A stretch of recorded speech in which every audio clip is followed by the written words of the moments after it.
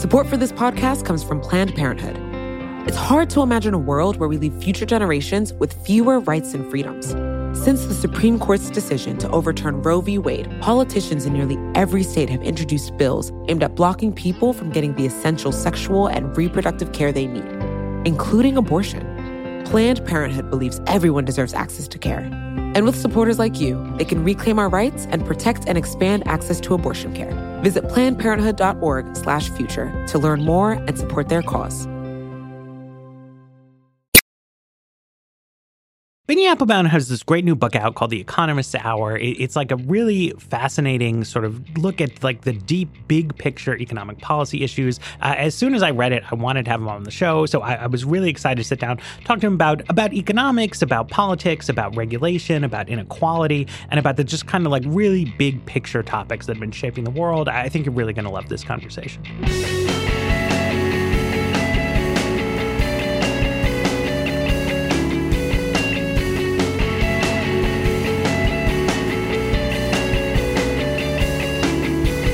Hello, welcome to another episode of The Weeds on the Vox Media Podcast Network. I'm Matthew Iglesias. I'm joined today by Binya Appelbaum from the New York Times editorial board, but speaking to us today in a non-board capacity. You've got a great new book out. It's called The Economist's Hour. I really like it. People should buy it. Absolutely. I highly agree with that point. Absolutely. Yeah. Everybody should buy it. At least one copy. The buying of the book is critical. Reading it, I would say, is also recommended, but less essential. I also favor reading it. I'd put those two things on the same level from my perspective. No, you got to sell. Always sell. So the book is called The Economist's Hour. I thought what I learned the most about, though, was actually before The Economist's Hour. So can you tell us about that? Like, how did economic policy used to be made in the United States? Yeah, it's really interesting. I think, for me, actually, in researching this book, that's a lot of what was new for me as well. So, economics, macroeconomics, the idea that the economy can be measured and managed is a pretty new thing in the world. It really emerged from the Great Depression. And so before that time, and even for a couple decades thereafter, economists were not big players. They were not fixtures in the halls of power. They were very peripheral figures in American government. I begin the book with this story about an economist who worked in the bowels of the Federal Reserve Bank of New York as a human calculator in the 1950s. And he goes home one night and tells his wife that he can't imagine a career as an economist at the Fed. There's just no way up. There are no economists on the board of the Fed. The guy who ran the Fed at the time has a disdain for economists. And that guy is Paul Volcker. And, by the end of the 1970s, he's running the place. But way back in the early 1950s, that was inconceivable to him and indeed to, most policymakers in America. So who was on? Because now it's like, so Jay Powell is not an economist, but that is a change, right? So yeah. Janet Yellen, PhD, very respected academic, Ben Bernanke, same thing. Alan Greenspan, less of a academic economist, but still has that background. Paul Volcker and the staff is that's PhD central. Yeah, absolutely. So what was going on in the 50s? So I think, two things. One is that there were a lot of people making economic policy in a less rigorous, sort of using economic tools, but in a less rigorous way, sort of grappling with these concepts. But there also were a lot of other people who are involved in policymaking in a much broader set of concerns. And maybe one of the clearest places where you can see this is in antitrust. So antitrust is a very American concept that comes up around the turn of the century, where there's this real concern about corporate power.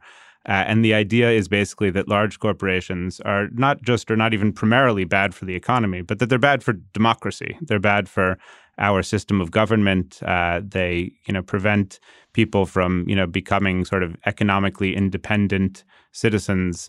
And so they need to be constrained. And for the next half century, the people who administer this are lawyers. They're in charge of the antitrust regime, and their concerns are less economic than democratic and social. And they essentially, decide which mergers should be prevented, which types of corporate conduct should be prohibited.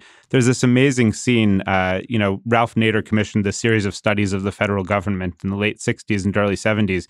He sent a team to the Justice Department to look at the antitrust division there. And there's this amazing scene where they're explaining the writers of this study say, economists play a very, sort of subservient role at the department. In fact, we were interviewing one of the department's economists, and he interrupted the interview and said, "I'm sorry, my master called."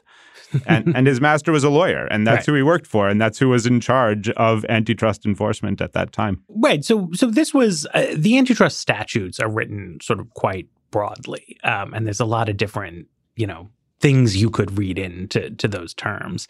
And in the modern day, what's read into them is a very specific set of economic calculations, right? So it's still lawyers run the antitrust division, right? But the legal doctrine has become about economics. Yeah, and the referees are basically economists, because what's happened to antitrust law in particular is that it is now basically read as saying that the measure of corporate conduct is whether consumer prices are going up or down. Up is bad, down is good. If you can prove that something is going to cause prices to go up, you can block it. If you can't, then you can't block it. It's true that lawyers still do the paperwork, but fundamentally, battles about corporate mergers are conducted between rival sets of economists, each putting forward predictions about what's going to happen to prices. And so what you have essentially is a system in which economists play the decisive role. And so this is when you develop the concept of the economist's hour, right? So this describes a real transformation of government institutions and how we think about public policy. And where does that come from? It's really amazing. Yeah, it's this revolution in the late 60s, early 70s, where economists begin to gain this type of preeminence across a wide range of public policy spaces. They're becoming, decisive in the administration of regulation. They're involved, obviously, in reshaping tax policy. They take control of the Federal Reserve. They're influencing, they dismantle the system of fixed exchange rates that had prevailed in the decades after the Second World War. In area after area, these, apostles of free market ideas are coming forward and saying, listen, the solution to this nation's economic problems is for government to step back and let markets play the dominant part, let markets allocate resources. And those ideas really begin to take hold. And so this comes from a wide set of regulations that had been in place previously that were, I don't know exactly what the word for it is, but we tried to regulate not just pollution externalities, right? But the actual operation of the economy, right? The airline industry had a civil aeronautics board that would decide which flights go where. And what you could serve on those flights. Right. The details of it. Right. So yeah, it wasn't, indeed, there really wasn't much pollution regulation before the 60s and 70s. You have a period where the dominant form of federal regulation is essentially the administration of the marketplace. You need a federal license for a truck to carry undeveloped film from one city to another. You need a different federal license to carry the same roll of film after it's been exposed. You've got airline regulation. You've got, careful regulation of utilities. Across the board, the government is really involved in managing. There are bureaucrats in Washington who are literally sitting in judgment on where airlines can fly. It seems inconceivable by modern standards, but that was really the focus of federal regulation, was rooted in a fear of competition. Right. And so my grandfather was an economist. Two of his sons, my mom's brothers, they're economists, mostly working in these kind of fields, regulation, stuff like that. And my grandfather started an economics consulting company, one of the first ones, and worked on these deregulatory initiatives that rolled out across the 70s. And so I was always taught this as a kind of this was a heroic story, that we used to have a lot of anti-competitive rules in place that were all about basically insiders in the trucking industry would make deals with each other, and AT&T would sit down with regulators and decide what kinds of phones people could use. And eventually, the wisdom of these economic technicians helped give us the blessings of freedom. I think it's a story that is, it follows the same arc as a lot of revolutions. There were some real problems that the revolutionaries were trying to address. And they succeeded in overthrowing that old system, and there were a lot of benefits. And then the revolution goes too far. They get, caught up in their own sort of ideas, and they carry them to logical extremes. So with regulation, yeah, that's right. The trucking industry, it was absurdly expensive to move freight, absurdly complicated. The companies were basically authorized by the government to set mandatory prices. And it was a terrible system, and its deconstruction had huge benefits. And so the share of our national product that is devoted to logistics has diminished significantly in recent decades, and that frees up resources to do other things. That's great.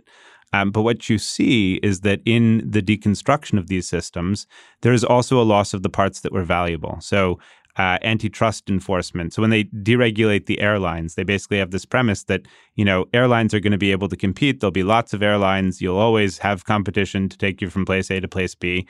And, the modern world, we basically have 4 airlines in the United States. Anyone who's ever tried to shop for a flight knows that the prices are all the same. It's not a coincidence. We don't have competition in that market anymore. And so you also get effects for workers, where the big losers in airline deregulation are the people who work for the airlines.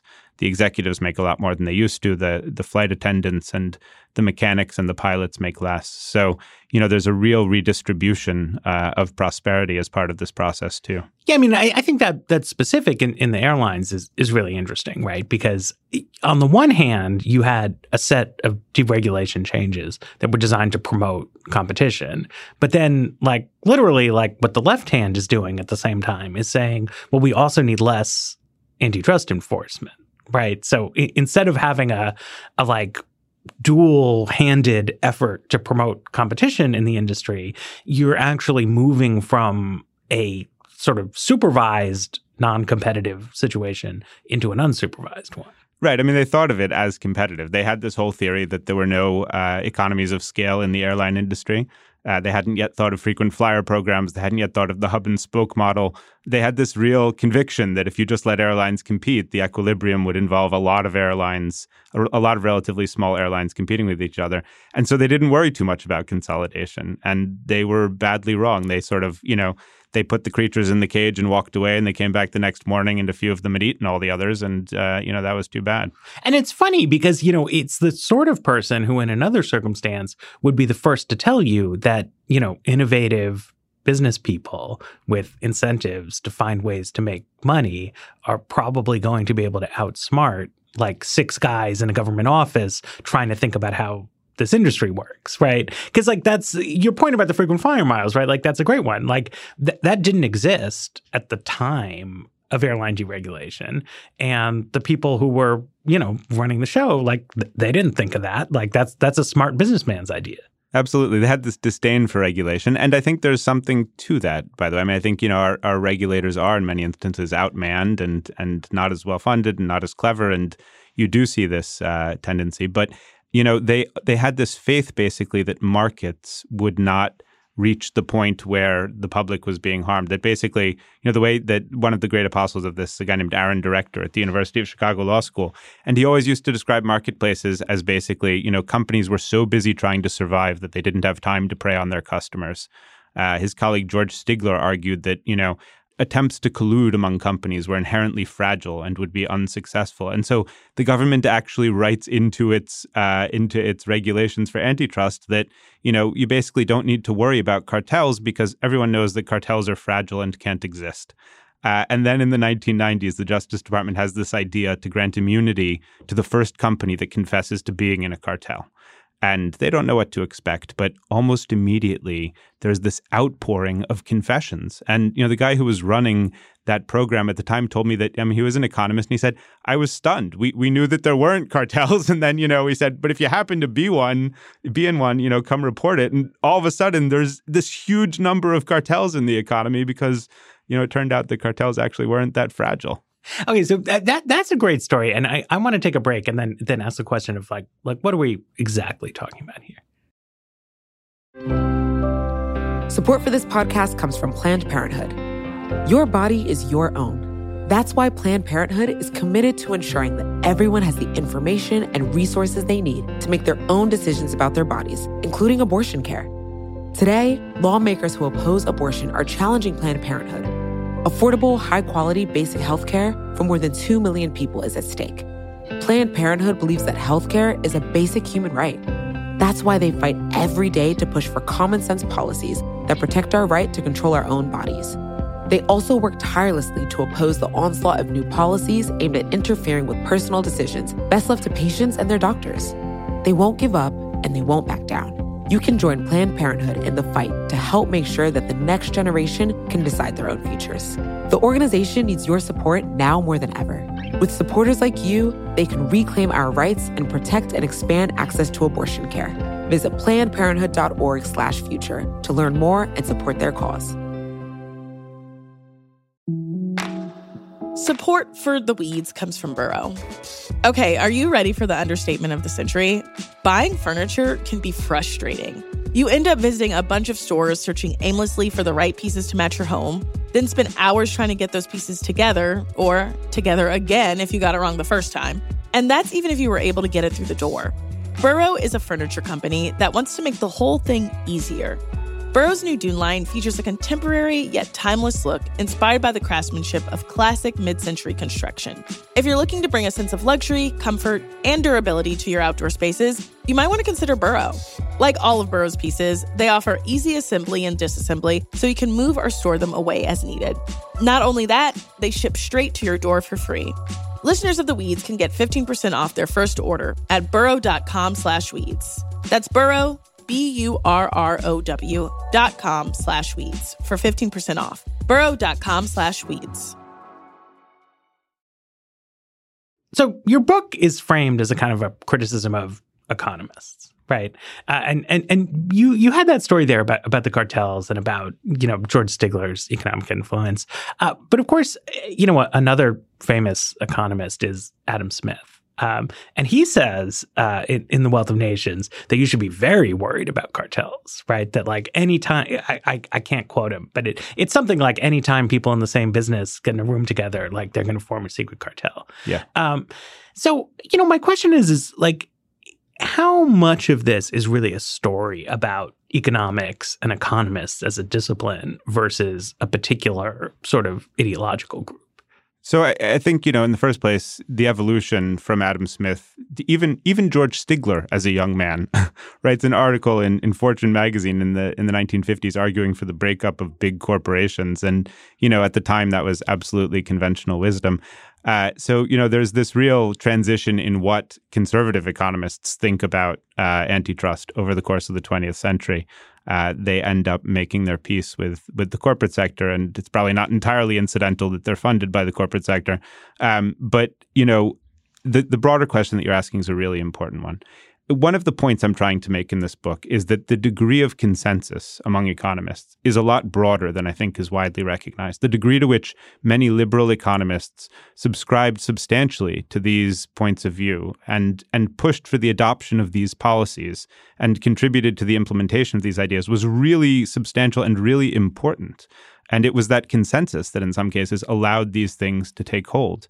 Reagan passes his tax cuts through a Democratic House, and the Democrats in that chamber are persuaded by about, 5 years before that of arguments about the benefits of supply-side tax cuts. Leading Democrats have come to subscribe to that ideology, in part because, a lot of influential economists are arguing for it. There are, of course, always economists outside of that consensus, and I don't want to minimize that. There are always critics. The field, it includes Karl Marx and, it includes Milton Friedman. Obviously, you can't just make an ideological definition of what an economist is, but and there were always people criticizing these trends and this consensus, but one doesn't want to end up in the position of saying that this is something that, conservative economists imposed on the American public. It was a bipartisan project in a lot of really important ways. And I think the thinking about labor unions is a big example of that, right? I mean, there was an alliance between the Democratic Party and labor that, arose for political reasons, I think more than big picture economic theory reasons in the 1930s, continues through the 40s, 50s, 60s. But then Democratic administrations, Kennedy, Johnson, Carter, they need to decide like what they want to do with this relationship. And they have, to the extent that they have like economists advising them, it's people who are pretty skeptical of these institutions. Really hostile to unions, regard them essentially as cartels in the labor market context. And it's really Carter, I think, is where the real inflection point comes. He's the first Democratic president to say basically, I'm here to represent the common man as a consumer rather than the common man as a worker, sort of the proletariat of the consumers. And he really, he doesn't go and give some of the traditional stump speeches before unions. He tells people that, consumers will finally have a champion in the White House. There's this real shift in how the Democratic Party thinks of itself that I think is tremendously important. But yeah, his economic advisors are openly hostile to unions. They gave these recorded histories at the end of the administration, and they talk in those histories about, explicitly about how it was their goal to, drive down the wages of the Teamsters, drive down the wages of airline workers, drive down the wages of auto workers, and to spread that wealth across the economy. While they succeeded in taking money out of the hands of the unions, right. They didn't succeed in spreading it across the economy. And some of this, this is where I really do think it does become a disciplinary thing, right? Because thinking about labor unions as economic institutions leads you to a particular sort of viewpoint, right? And so you're looking at it and you're saying, okay, what you have is a cartel of workers who are going to hold the employer hostage and extract some kind of rents, right?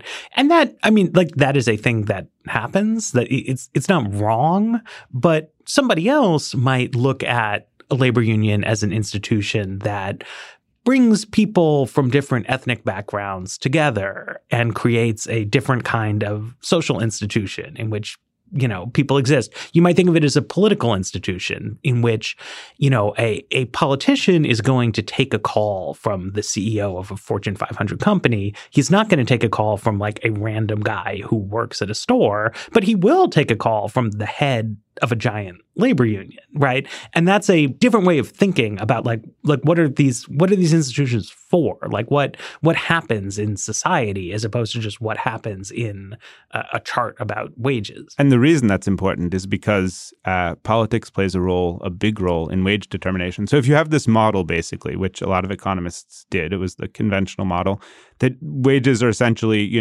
rationally, determined by your contribution to economic output, then labor unions are a distortion of that underlying logic, and they're taking a larger share of the pie than they're entitled to, and that's bad, and it makes the economy function less efficiently. But, there's an older model of wage determination that basically says that it's socially determined, that it's the result of power dynamics, and that it's not the case that you can absolutely specify the share of output that workers are entitled to. You need to negotiate it. And if that's the case, and I think there's a lot of evidence that it is, in particular lately in the form of the diminishing share that workers are succeeding in claiming for themselves, then what you need is a system in which workers can express their collective will. And that's the role that unions play. And so this is the show's called The Weeds, so use some technical terms, right? So the idea here is that wages are determined by the marginal productivity of labor, right? So basically, I don't know exactly how I would say this in non-chart form, but it's something like people are paid what their work is worth. Yeah. Right. And so thus the idea that if you have a minimum wage increase, you're going to have a large fall off in employment, because if it was worth paying somebody $11 an hour, they'd be making $11 an hour already. So if you boost them up from 7 to 11, like everyone's got to go. Right. And we've started to see, I think a lot of empirical evidence that in that specific case, that's not true, right? And then the question is this generally true? Is this really a helpful way to think about how wages are set in the economy? And I think, that argument, it gets hashed out a lot at the level of low-wage workers, but one of the places you can see its absurdities most clearly is at the high end of the spectrum. The idea that CEOs have become, suddenly, many times more valuable than they were a generation ago, it's a little hard to articulate a story in which that's true, and yet they're being paid several times more than they were a generation ago. So it's clear that wage setting at the top has a heavy cultural influence, where these guys are basically sitting around and, awarding pay raises to their friends and then going to the next meeting room and it's the next guy's turn to get a raise. It's awfully hard to tell a story about wage determination as something other than cultural at the CEO level, although people try. And then we get down to the worker level, and all of a sudden it's, oh my God, it's written into nature that these people shouldn't be making more than $11 an hour. And I think, this thing about CEO pay, right? I mean, you probably know better than me, but it strikes me that this option was not even seriously contemplated when certain policy changes were being made, right? So that, like, if you think, I mean, again, about the airline case, the deregulators were aware that this was going to squeeze the wages of airline workers. But their conception of it was that by creating a less regulated marketplace, more competition, wages for these sort of privileged insiders flying planes and working as flight attendants would go down, and the benefit would all accrue to consumers. And the idea that even as the airline industry became less profitable, that the salaries of the airline CEOs would skyrocket was like, that like the money was just up for grabs, right? Yeah. And it wasn't like really in the mix. And there was this, it's a great example of the certitudes of economists, because there was this premise in the mid-century that the allocation of output between labor and capital was basically a natural law, that there was a level of output that workers would be able to claim. And so that if you were shifting some of it from these workers, it was going to end up in the hands of other workers, and, capital wasn't going to be able to make a claim on it. And it turned out that was wrong. I mean, we basically shifted the compensation model in part because we decided corporations should be run in the interests of shareholders. We made the executives into shareholders. They got these huge stock option packages, and it turned out that capital could indeed claim a larger share of the pie. Right. And so, you have a bunch of changes which wind up greatly inflating, investors' wealth, CEOs' wealth. And you see cross-nationally that this doesn't happen everywhere or to the same degree, right? So you can look at the CEO of a big German auto company will just make way less money than the CEO of an American one. And that's, some of it is like the specific rules of the road that exist there, but some of it is just, I don't know what to call it. Like it's society. And the stock market multiples on German companies are lower. And a lot of this can be traced back directly to the fact that Germany has strong unions that actually play a role in corporate management. And so the workers are literally voting on how much money the CEO gets paid. Yeah, and this was something I've spoken to some German business people, and they said that what happens that American executives fear that if labor has a voice on the job, that it will then become like impossible to make changes and survive. And they told me that their experience was like, that's not true. People who work at Siemens don't want Siemens to go out of business.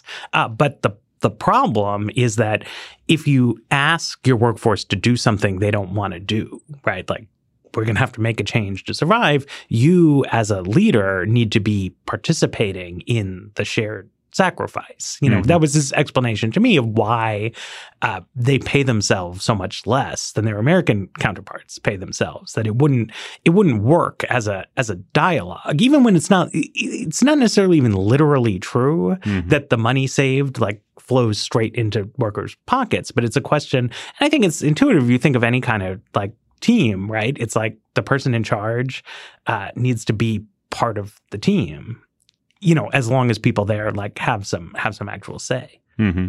And it's interesting, because historically we think of America as the society in which castes played a less important role, in which the division between managers and workers was, they ended up in the same church pews on Sunday. But what you're describing, and I think there's a lot to it, is that those distinctions are now starting to be more sharply felt, in American companies than in their German counterparts. Right. And so where does this story fit into sort of globalization and things like that have been, I think, we've talked a lot about sort of obscure 70s regulation fights that people don't talk about that much these days. But I think trade is very much on everyone's minds today. It's huge. And, I think it's a really important example of the dynamics we're talking about. So globalization, I think of globalization and automation as forces that are sort of playing out really, to a significant extent beyond the reach of policymakers. Manufacturing is being spread more evenly across the surface of the globe. And the role of policymakers in a developed nation is basically, to regulate the pace of change, to borrow an idea from Karl Polanyi. And that's where American policymakers basically say, we're going to let this happen as fast as possible. We're not going to worry about compensating the losers so long as we believe that, collectively we're all benefiting from this. in the aggregate, we're all benefiting from this. That's good enough. And that, that emerges as a very powerful justification, specifically in the realm of trade policy, but also in other areas. And it ignores the fact that we are not all benefiting. There are people who are benefiting and there are people who are not benefiting. There are people who are benefiting a little and people who are losing a lot. And what happens with trade is that you get these huge concentrated costs that the government does very little to ameliorate. Yeah, and I found I remember from being in college when some of these debates were playing out, the late 90s, the early zeros, I don't know what we call that time period. A sort of remarkable amount of smugness from some people in economics and in policymaking about this, where they would draw a picture and they'd be like, well, there's these like huge concentrated costs and these like broad diffuse benefits. And the whole problem is that the political system may allow the people who would be subject to the huge costs to block it. And so like the genius of our program is that like we're gonna break their will. And you come back and you look at it, right? I mean, you look at, a town that was built around an industrial cluster that is gone, and they're now bearing huge costs. And it's like, well, we have some diffuse benefits, like people everywhere in the suburbs can save like $1 on a chair. And it's weird, right? I mean, it's not that there was a lack of awareness that the costs would be steep. They were very aware. Yeah, I mean, there's a town in Ohio that had a Huffy bicycle factory, made employed 1,000 people making bikes, and that bicycle factory moved to China, and now there's a Walmart in its parking lot where everybody can buy the cheaper bikes. That's basically the trade-off in real terms, is everyone in that town doesn't get to make bikes anymore, but they can all buy cheaper bikes, assuming they have enough money to do that. There's no question. You don't want to say that that's not a real benefit. Bikes are cheaper. That's great. But, in area after area, if you've squeezed the workers and said, you're going to sacrifice and you're going to sacrifice and you're going to sacrifice, if you're punishing people as producers, even as you're rewarding them as consumers, you end up in a place where you get a lot more inequality and a lot of angry people. And you could think about the exact trade-off on that chart just the other way. You could be like, look, we could unlock this important aggregate benefit, but in order to do that, we're going to have to do something to address the town that had the Huffy factory. And so we're going to wait and we're going to think, do we have a good idea? And if you can't come up with something better, then maybe you don't close the factory.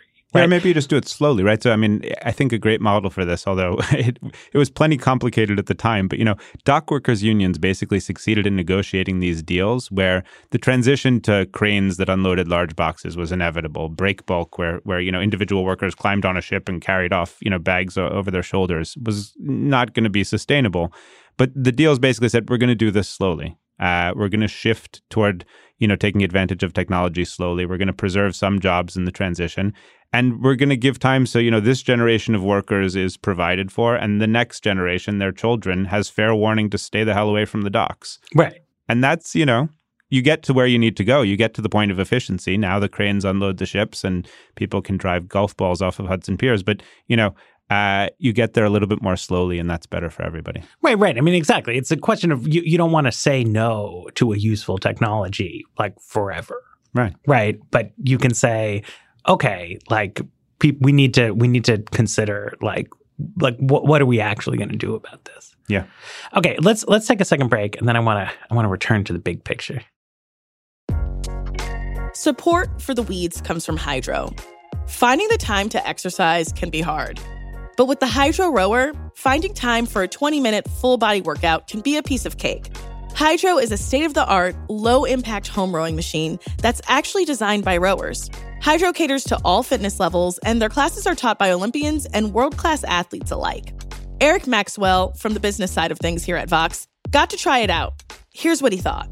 The Hydro definitely felt like a nice workout. It felt challenging, intuitive. It kind of felt natural without being too strenuous. It was just nice to have a menu of options, to find something super customized, and just make it feel fun.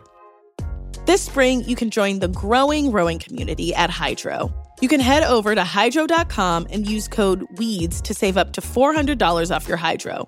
That's HYDROW.com, code WEEDS, to save up to $400. Hydro.com, code WEEDS. Support for this show comes from Sylvan Learning. As a parent, you want your child to have every opportunity, but giving them the tools they need to tackle every challenge, that takes a team. Now more than ever, educational support tailored exactly to what your child needs can make all the difference. That's why parents have trusted Sylvan Learning for 45 years as the ultimate teammate in their child's educational journey, instilling in them a love for learning and a passion for reaching the next level.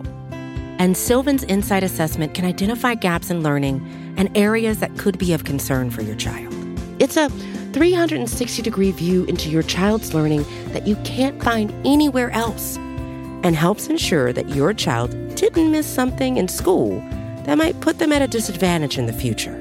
And right now, it's the best price of the year at $29. Go to sylvan29.com to learn more and get your child's assessment for only $29. That's SYLVAN 29.com.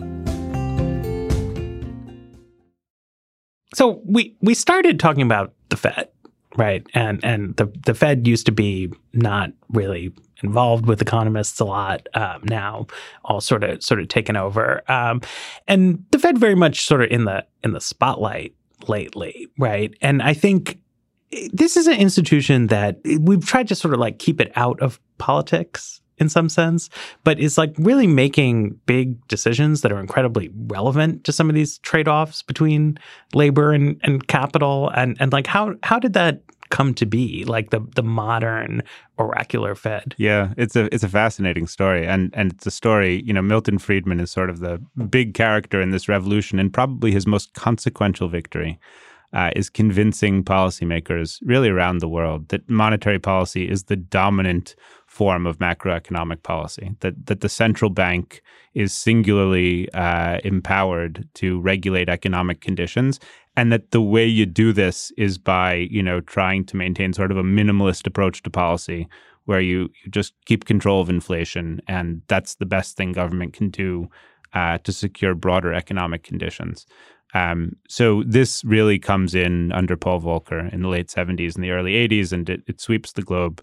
And that shift implies a willingness to tolerate more unemployment. So what you get is the central banks basically saying, we are going to, take a pound of flesh from workers in order to achieve stable prices. And you have, Volcker's there in the late 70s and the early 80s. And whatever you think of exactly the solution he hit on, there really was like a lot of inflation. There was, absolutely. And then there wasn't after this. And so, fair enough, right? But what's happened now is, we're now 30, 40 years distant from that time. Like there hasn't been inflation like my whole lifetime. Yeah. But we've had lots of unemployment. And this, again, is, this idea that revolutions go too far, right? So you've got Volcker saying 10% inflation is bad. Yeah, 10% inflation is bad. But by the 90s, you've got Alan Greenspan going before Congress and literally testifying that 2% inflation is better than 3, and 1% inflation is better than 2, and 0% inflation is better than 1. There is no empirical evidence for this. And internally at the Fed, you can read in the transcripts, Greenspan confessing to his colleagues that he has no evidence for this claim. But he's making it because he's pretty sure it's going to be borne out someday. He has a whole theory that in environments of more inflation, companies are less likely to take risks because they can just get price increases on the back of inflation. Has never been proved, certainly hadn't been proved at the time. And yet, what's driving American policy is this conviction that you should get inflation down as close to zero as possible. Yeah, and you had in the early 90s, I think a bit of political history not a lot of people understand, but in when George H.W. Bush was president, he really got screwed, and they were very deliberately, you can see in the transcripts, slow walking recovery from that 1990 recession because they thought it was a good opportunity to push inflation down another point. Absolutely, they were doing these opportunistic deflations at every opportunity. Every time they had a chance in the business cycle, they squeezed a little harder, a little harder, a little harder.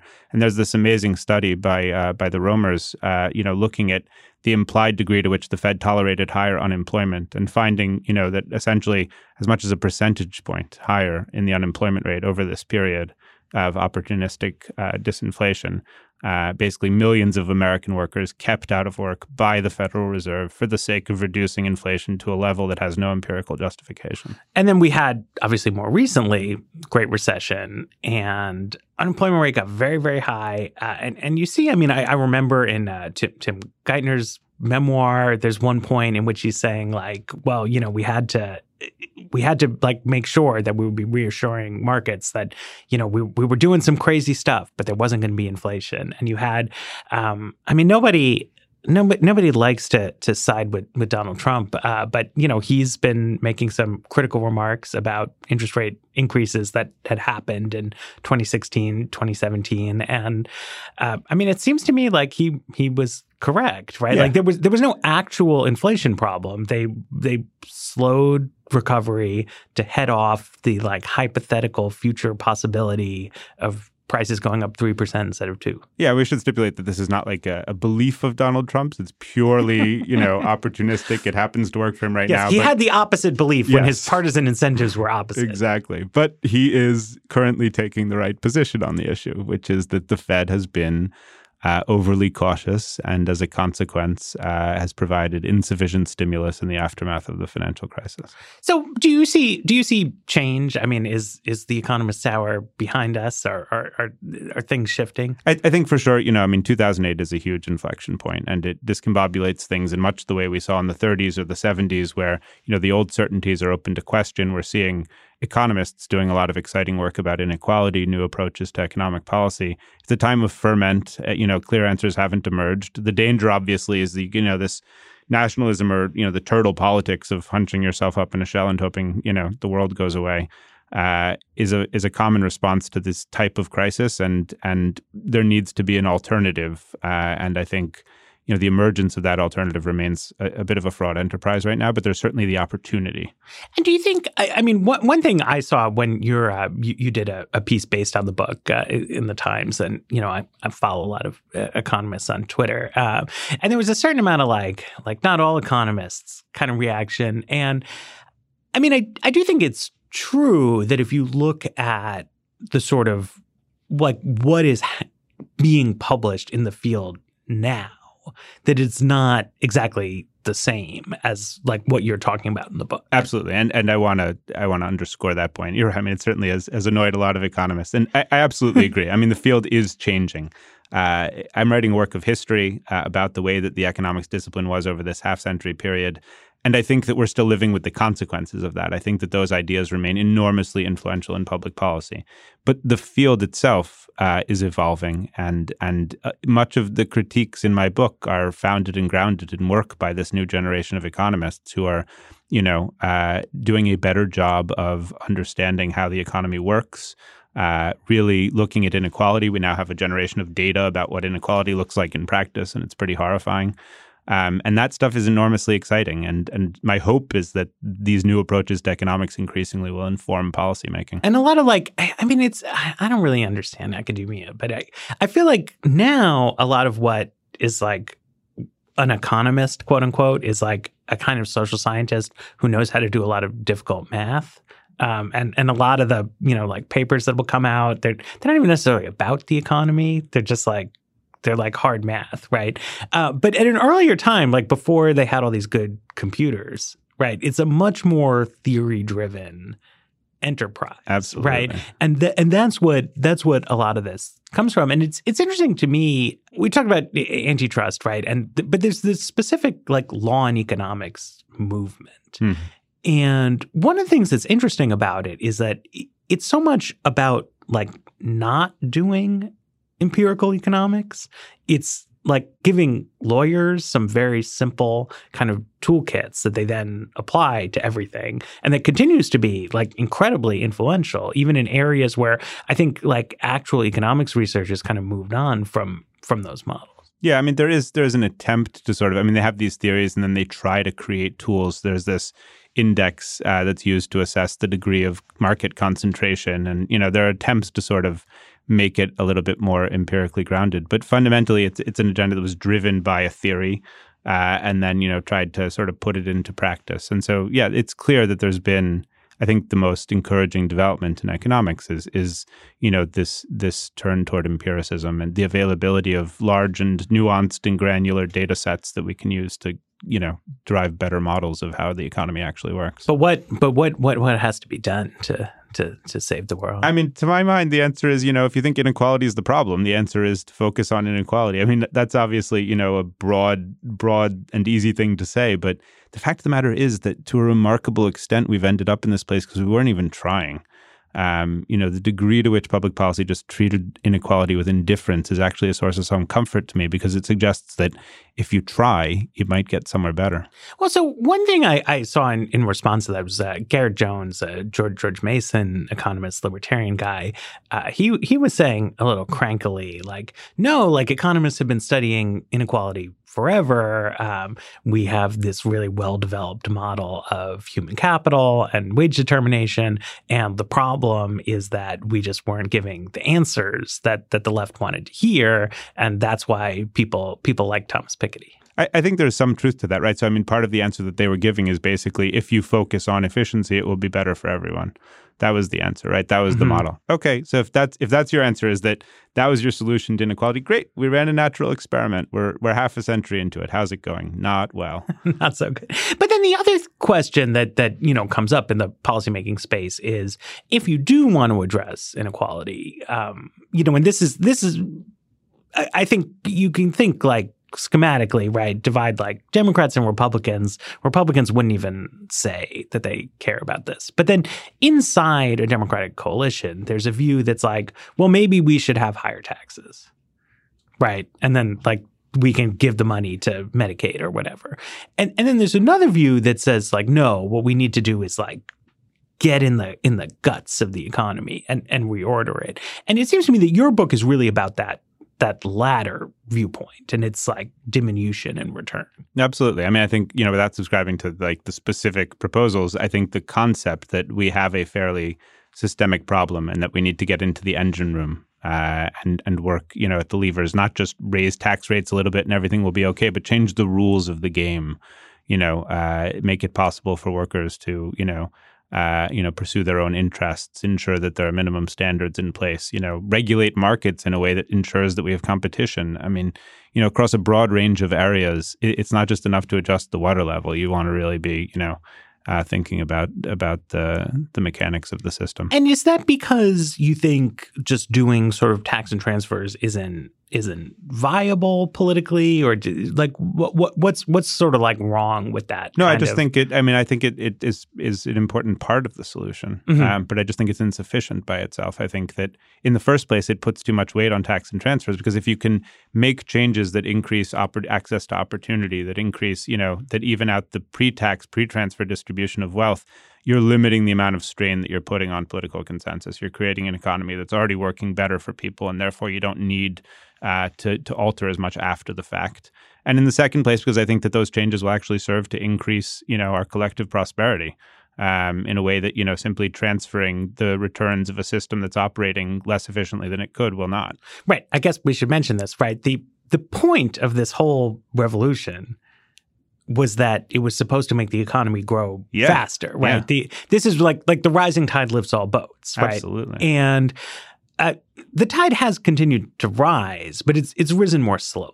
It has. Growth, the pace of growth adjusted for population has declined in every decade since the 1960s. It's possible that this decade will mildly reverse the trend. The comp is good, so we'll see. Maybe we get ahead of the aughts this time around. But in general, it's been slower. So you haven't seen some revival of growth on the back of this set of policies. And, I have to say, it's remarkable to me, the lack of sort of reflection on that you see in certain quarters, that for a long time, I read a sort of literature that denied that this was the case. And right. you get a lot of quibbling about inflation indices.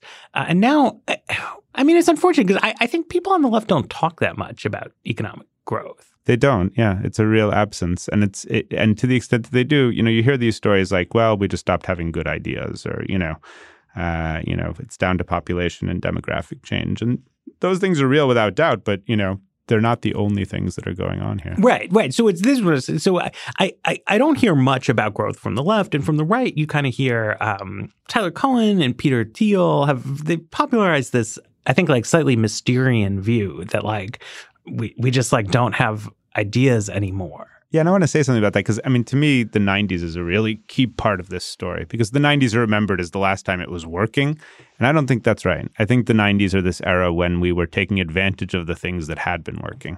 And so, you've got all this investment in education and in research through the mid-century. We get to the 90s, we're reaping the fruits. We have the most educated workforce in the world. We have some of the most advanced technology in the world.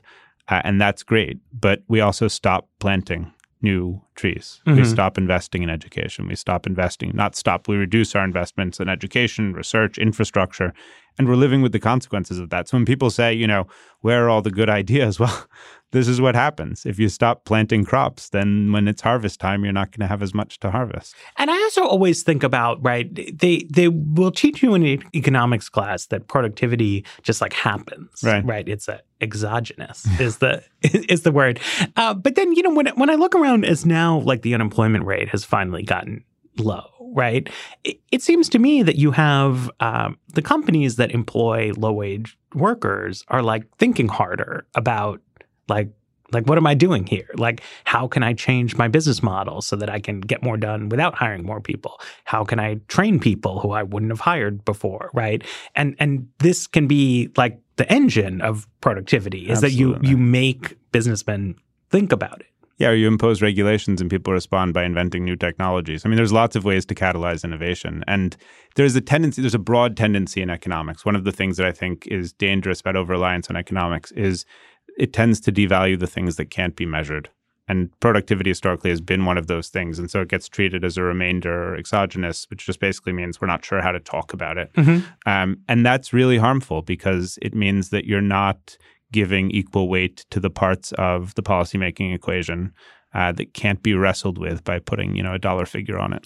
And it leads to a lack of interest in studying the question, right? Like there have always been people like in the history of science or in sociology, right, who have been interested in the question, like how do innovations happen, right? But the like economics toolkit is not well designed to it. It would just tell you, well, you should have there be incentives, right? But it's interesting to like ask the question, right? Like why did Bell Labs happen? Like why did Jonas Salk make vaccines and give them away, right? Like these are important aspects of human life that we need to understand. And even if the innovations are the source of innovation itself is mysterious, the propagation mechanisms are really important. So once you have the idea, how do you get it out into the economy? How do you ensure that people are incentivized to take advantage of it? That's something I think we actually know more about, relatively speaking. And it's also an area in which we've been falling down. I mean, I love the story of, Bell Labs and its invention of the transistor. It invents this new technology. It's the building block of all modern electronics. And they literally, almost as soon as it's invented, invite all of their rival companies to come to New York to learn how to make it, to see their factory. And then they publish what's called Ma Bell's Cookbook, which is detailed instructions on making transistors, not out of the goodness of their hearts, but because the federal government makes them do it. And the result is that, Texas Instruments soon has a commercially viable silicon transistor, and Sony's making, the first transistor radio, the first mass market commercial transistor based product, and innovation flowers as a consequence. It didn't just happen. There were rules that made it happen. Okay, so but before I let you go, what should I have asked you about? What did we miss here? I mean, I guess the biggest thing that I hope people take from this book is just that markets are not some thing that we live in and need to deal with the consequences of. Markets are created by people. We write the rules. We get to decide what those rules look like. And I think our political process has placed too much responsibility in the hands of economists for making those decisions. And I think, the direction of change should be, more explicit discussion of those rules and setting through the political process. All right, fantastic. Binya Applebaum, New York Times editorial board. The book is The Economist's Hour. Everybody who's listening, we are doing a survey here at the Vox Media Podcast Network. If you go to voxmedia.com/pod survey, we would love to hear what you have to say about us and all of our many shows here. So thanks everyone for listening. And thanks as always to our producer, Jeffrey Geld. And The Weeds will return on Tuesday.